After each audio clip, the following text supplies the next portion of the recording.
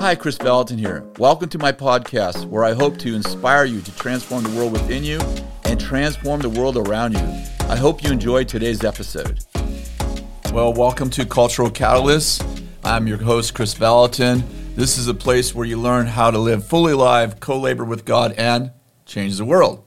And today I have Carrie Lloyd with me. Carrie, you worked for me for about 5 years. You're a pastor, a life coach, and actually you've written several books.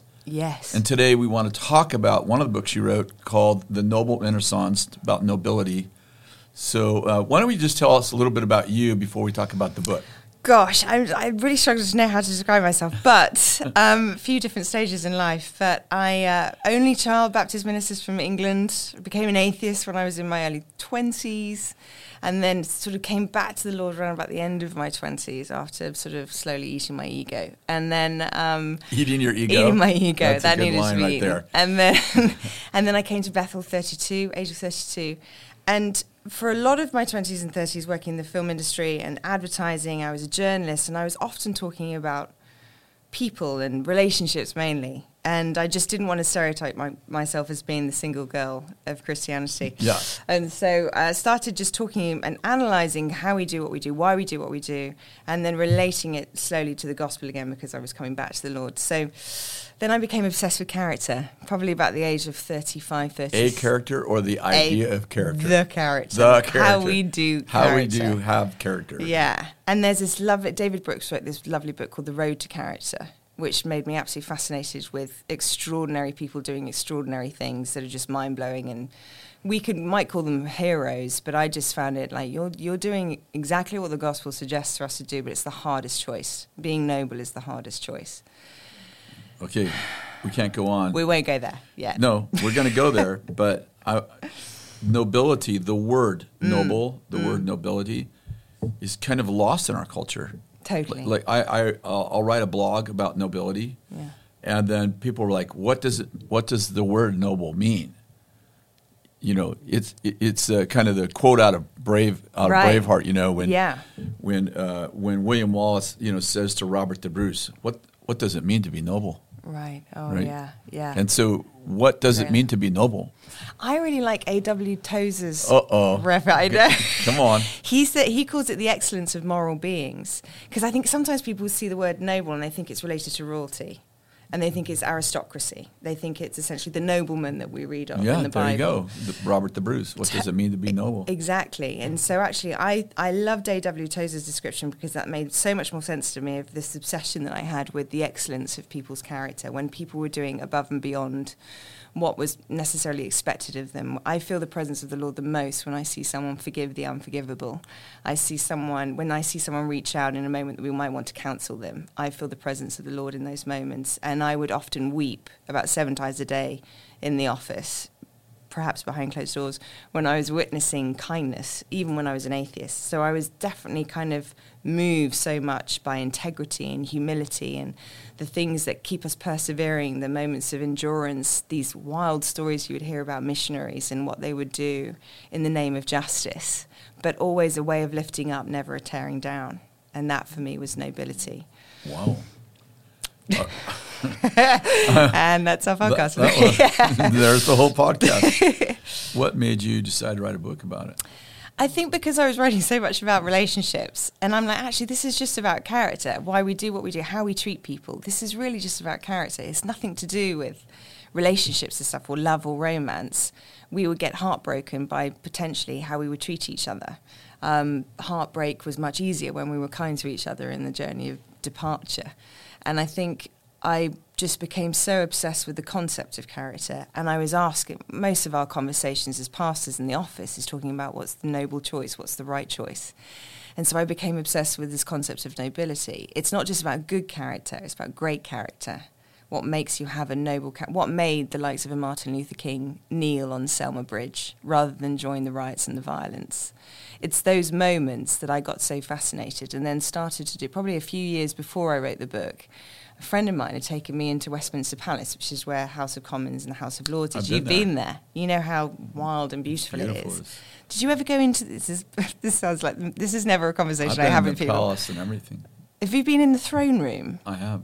So you know where you've got it might have changed now with the death of the Queen, but you had a picture of the Queen and you had a picture of Duke of Edinburgh, and then you had those almost like Rubens paintings around the room. I don't know whether you can remember. Yeah. But on each of those paintings were virtues. So it would be courage, generosity, those kind of things, about 5 different virtues. I don't remember that, though. And I'll have to send you a picture of it. But wow. It made me go, oh, there are a collection of virtues that make a noble character, which is often related to royalty. But of course, you can be a royal and completely obliterate your own role and use it for your own ego. The idea, Galatians talks about serving another.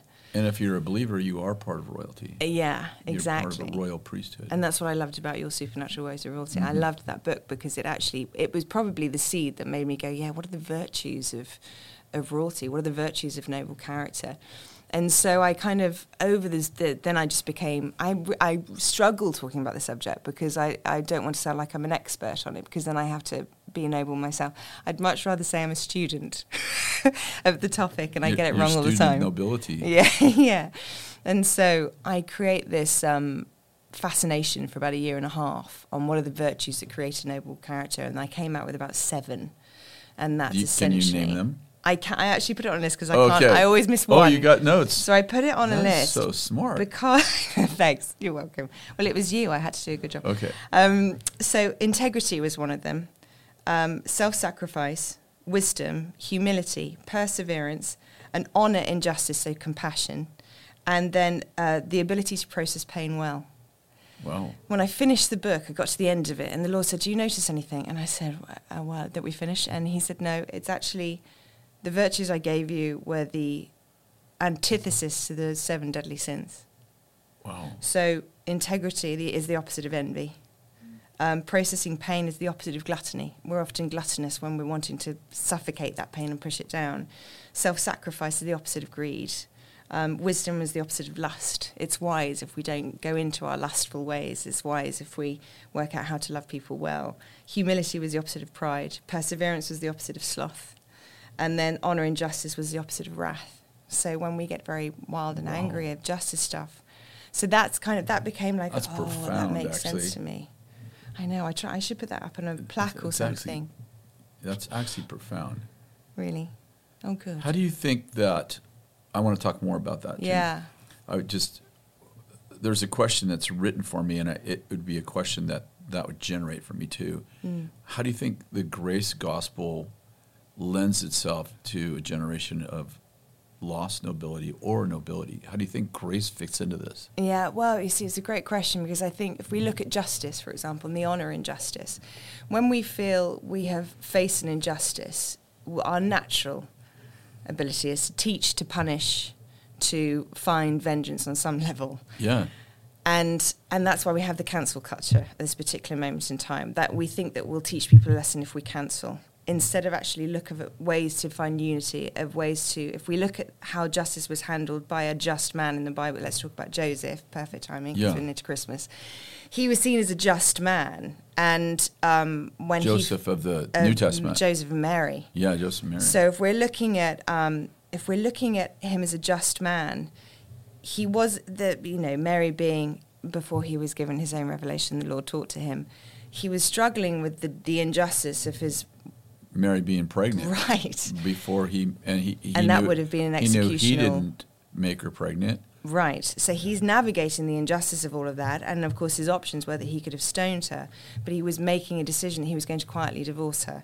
That was his way of navigating his own boundaries, but also making sure that she was still being lifted up, regardless of the actual action. We think that grace, I think, in this generation is a case of loving everyone and condoning everything. I love to love people in all of their walks of life, whatever they're choosing to do. But I think true love and true grace comes also in the lifting up of other people, even when they've hurt us. So we're seeing an awful lot of backlash with the royal family, the institution at the moment. I'm sad by that, because the Queen has served the country. I think Galatians talks about that we've been called to be in liberty, but we don't use liberty for our own flesh. We use it to love and serve another. And so what does real justice look like? It's the lifting up of the other side of the party. That's the hardest thing, and this is why nobility is so hard. It's a hard choice. We haven't been given necessarily the adversity like perhaps generations have had to do before. If you think about even just people think they have that. They do, and I think that if you think about just hiring a film, you just have to click a button these days. But if Blockbuster Video, yeah, I use this analogy all the time because it seems to be the best one for me. If you wanted to watch a film, you'd have to discuss with everyone what you wanted to watch, drive to Blockbuster, and then you would have to take the third option that you had because the first one had been sold out by everyone on Saturday night.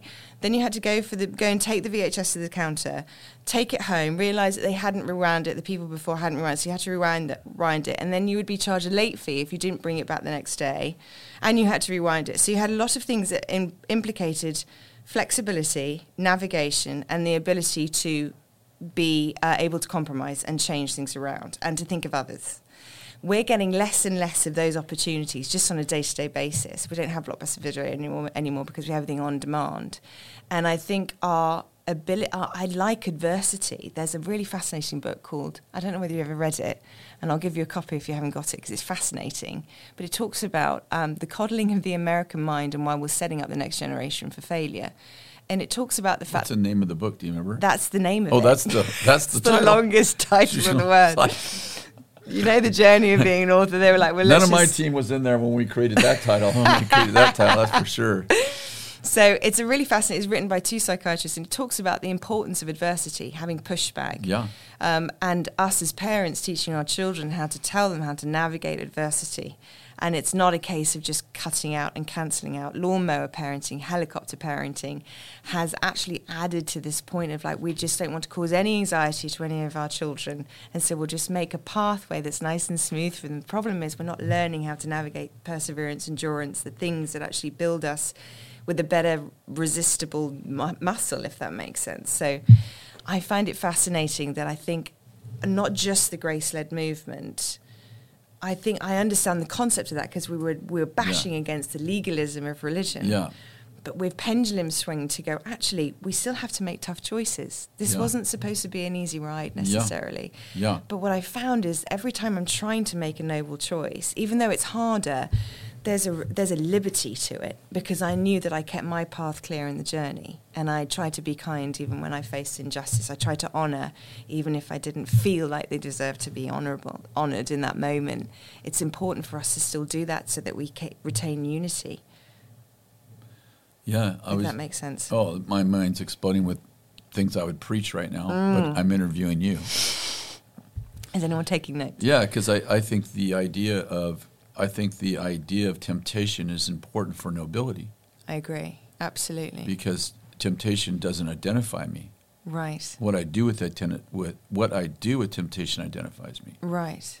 So, but this generation, in and out of the church, is identifying with their temptation. Yeah. I am a homosexual because I have same-sex attraction. And their identity is attached to those things. Well, once you say I am, right. then I'm not going to resist what I am. Right. What's interesting to me as well is even on any of the journeys of whatever we struggle with, we've become attached to that thing. One of the things that I find really fascinating at the moment is the inability to have conversations about difference of opinions whilst also being honourable with it. Is because we've attached all of our identities. Someone was saying to me the other day, I know this is going to be a tough subject for me to talk to you about the royal family because your identity is attached to it. And I went, no, it's not. I feel very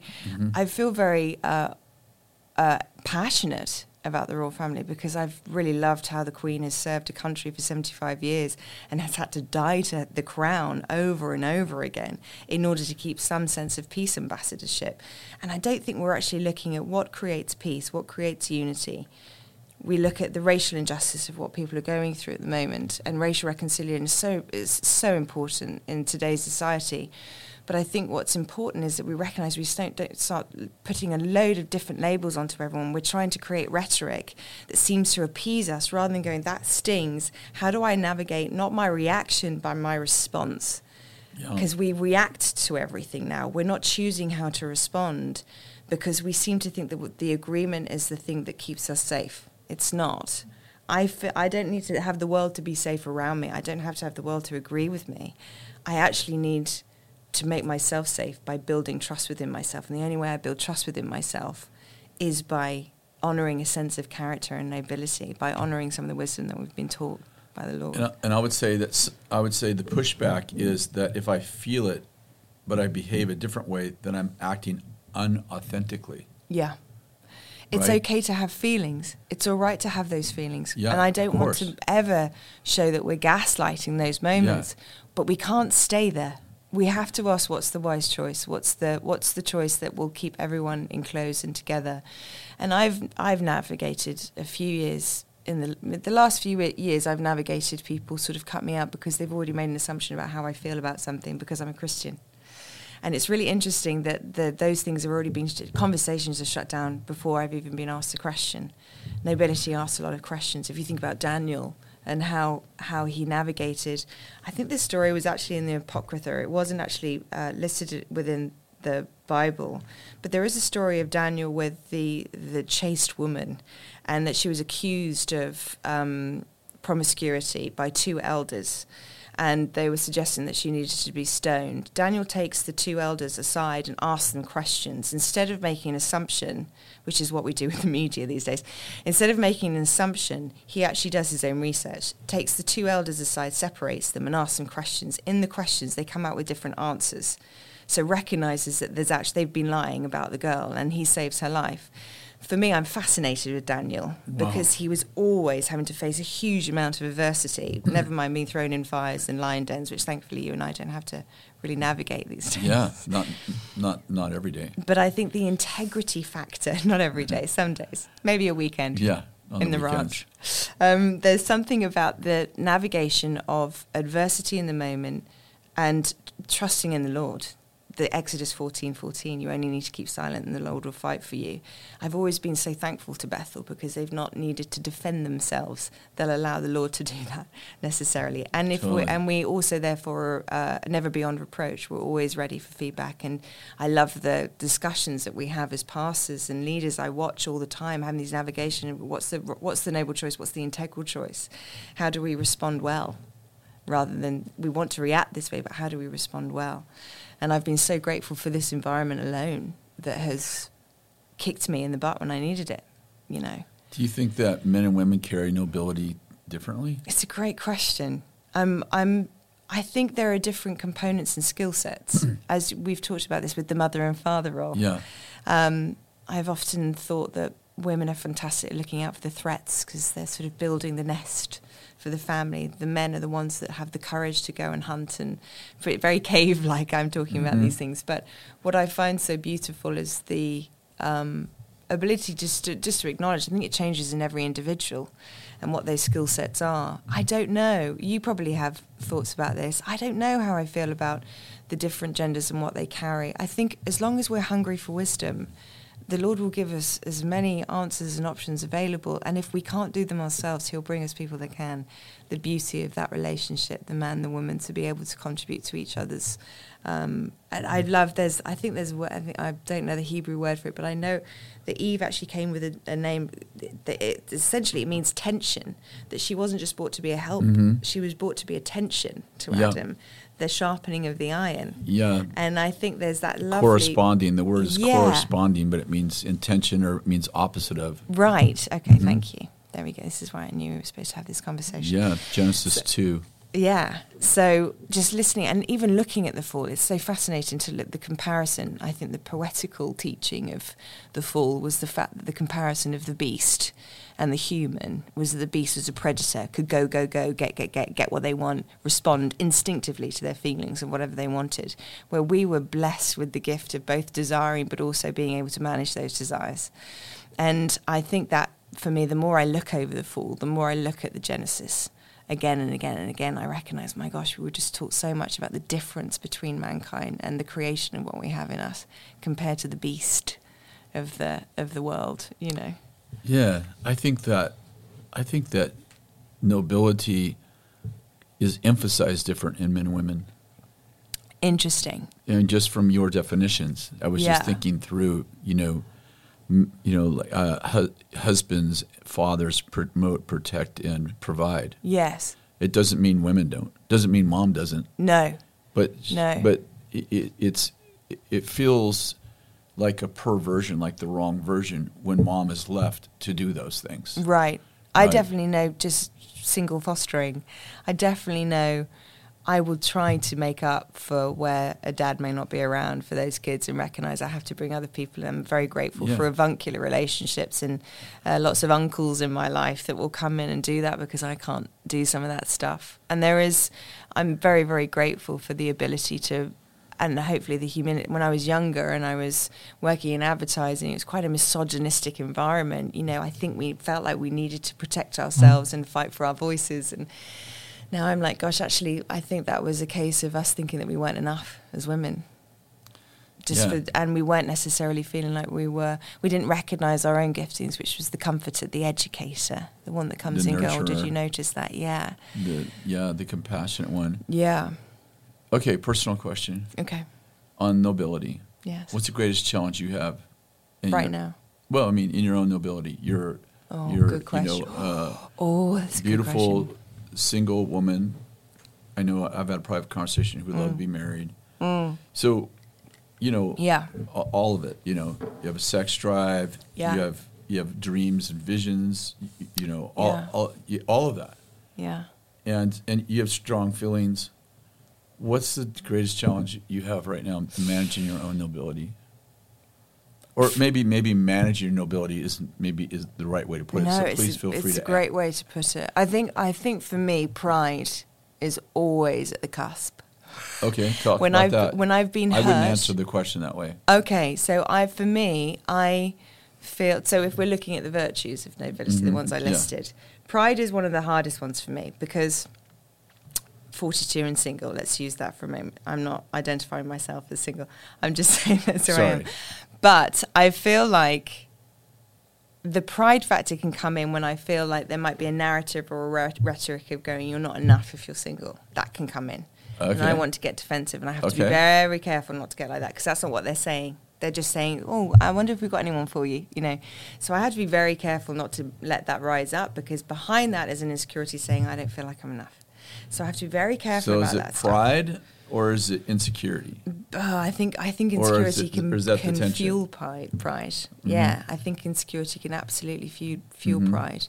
And I feel that the more I'm around beautiful marriages that inspire me, and also people that and especially a lot of time in the secret place, time with the Lord, He'll go, let's just talk about your dreams. Let's not talk about what you don't have.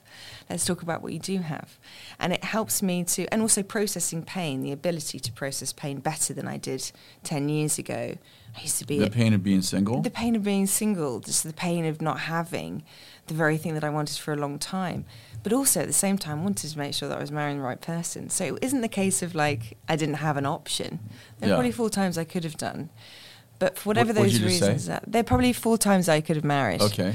But but out of those 4 opportunities, I look back and I go, thank you for helping me avoid divorce. Do you know what I mean? Because I could have easily gone into that space. I feel very grateful actually for the way that the Lord has guided me, and I've never been wanted to be one of those bitter singles that goes, oh well, you wouldn't know anything because you got married at 15. Actually you do have a lot to share with us, and I feel like I used to be like that. I used to get a bit mad when people from the front were talking about marriage or how you should be in relationships when no one knew what it was like to be single in their 30s. I've changed that now to go, gosh, I'm so sorry that I was mad. I was just frustrated and I was taking that on other people's circumstances. And now I feel very grateful that I've been surrounded by really healthy and beautiful marriages that are actually making me make good decisions in dating.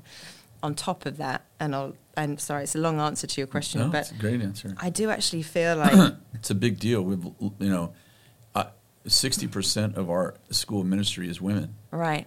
My guess is that 75% of them are unmarried. You're right. I did when I was pastoring in second year. We had 880, I think, in second year at the time. 125 of those, it would have been about 126. 125 of those students were married. I think we had about 7 widows, and then I think the rest of them were single. And I would get a lot of the students coming to me, talking to me about it, how on earth do you get through the day? You know, and I get it, I understand it. And there's definitely peak seasons where you really want it and other times where you want. But I've been so grateful for the Lord. And I know this is going to sound trite and like, oh, tell us the real story. But I do really feel very grateful that I haven't married before this point, because I would have married out of perhaps dysfunction, perhaps out of ego, I'd have married. And I feel very grateful, even fostering as a single, my tastes in men have changed. All of a sudden I'm like, oh, the father figure is actually very attractive to me now, rather than the charmer or the one that schmoozes into a room and is very good looking. You know, that used to be, I was high on the romance and the fantasy of romance, and that didn't help me at all. So I think it's been really helpful actually to have, and I remember the Lord saying to me, this is going to teach you so much about yourself, Carrie. And then there have been narratives that say, oh, you obviously don't value yourself enough, that's why the good guy hasn't come. I don't believe in that necessarily. I think we're attracted to what we find familiar, rather than, so when girls say, oh, I'm attracted to the bad guy, but I don't want the bad guy. It's just the fact that we've probably attracted to something that was inconsistent when we were younger. And so that's why we find that attractive on some level, but we don't necessarily want to marry it, so we can get into that cycle as singles if we're not careful. So good. We're coming to an end. This book right here, The Noble Renaissance, you're going to read that, and what is this book about? It's basically reclaiming the lost virtue of nobility. That's a tagline. And it's basically the building of character, how we build noble character. It's not to be perfect. It's purely the excellence of morality. So letting it be a standard of what we'd like to try and achieve. Even when we get it wrong, noble people can actually navigate a forgiveness towards the self and just try again. So it's basically looking at the 7 virtues of nobility and what creates a great and beautiful character in us. That's amazing. I can't wait for you to write a book on nobility. If you wouldn't mind, I'd really appreciate that. And this is the legacy letters, the prompted journal for those who inspire us. Yeah. This is I did go through this for like 20 minutes. Did you really? Yeah, and it's basically blank pages. At the top of each page is a question. Right. When is it best to end a relationship? And it's for you to journal. Yeah. Like I could see how this would come out of your own, like our conversation right here. Absolutely. Like these are probably questions you were asking yourself, right? I mean, some people have been actually buying it for themselves and giving it to their children. There are questions that I wish I'd asked my father before he died. And they were questions that I asked my mother basically 5 years ago, and I learned more about her than knowing her for 42 years.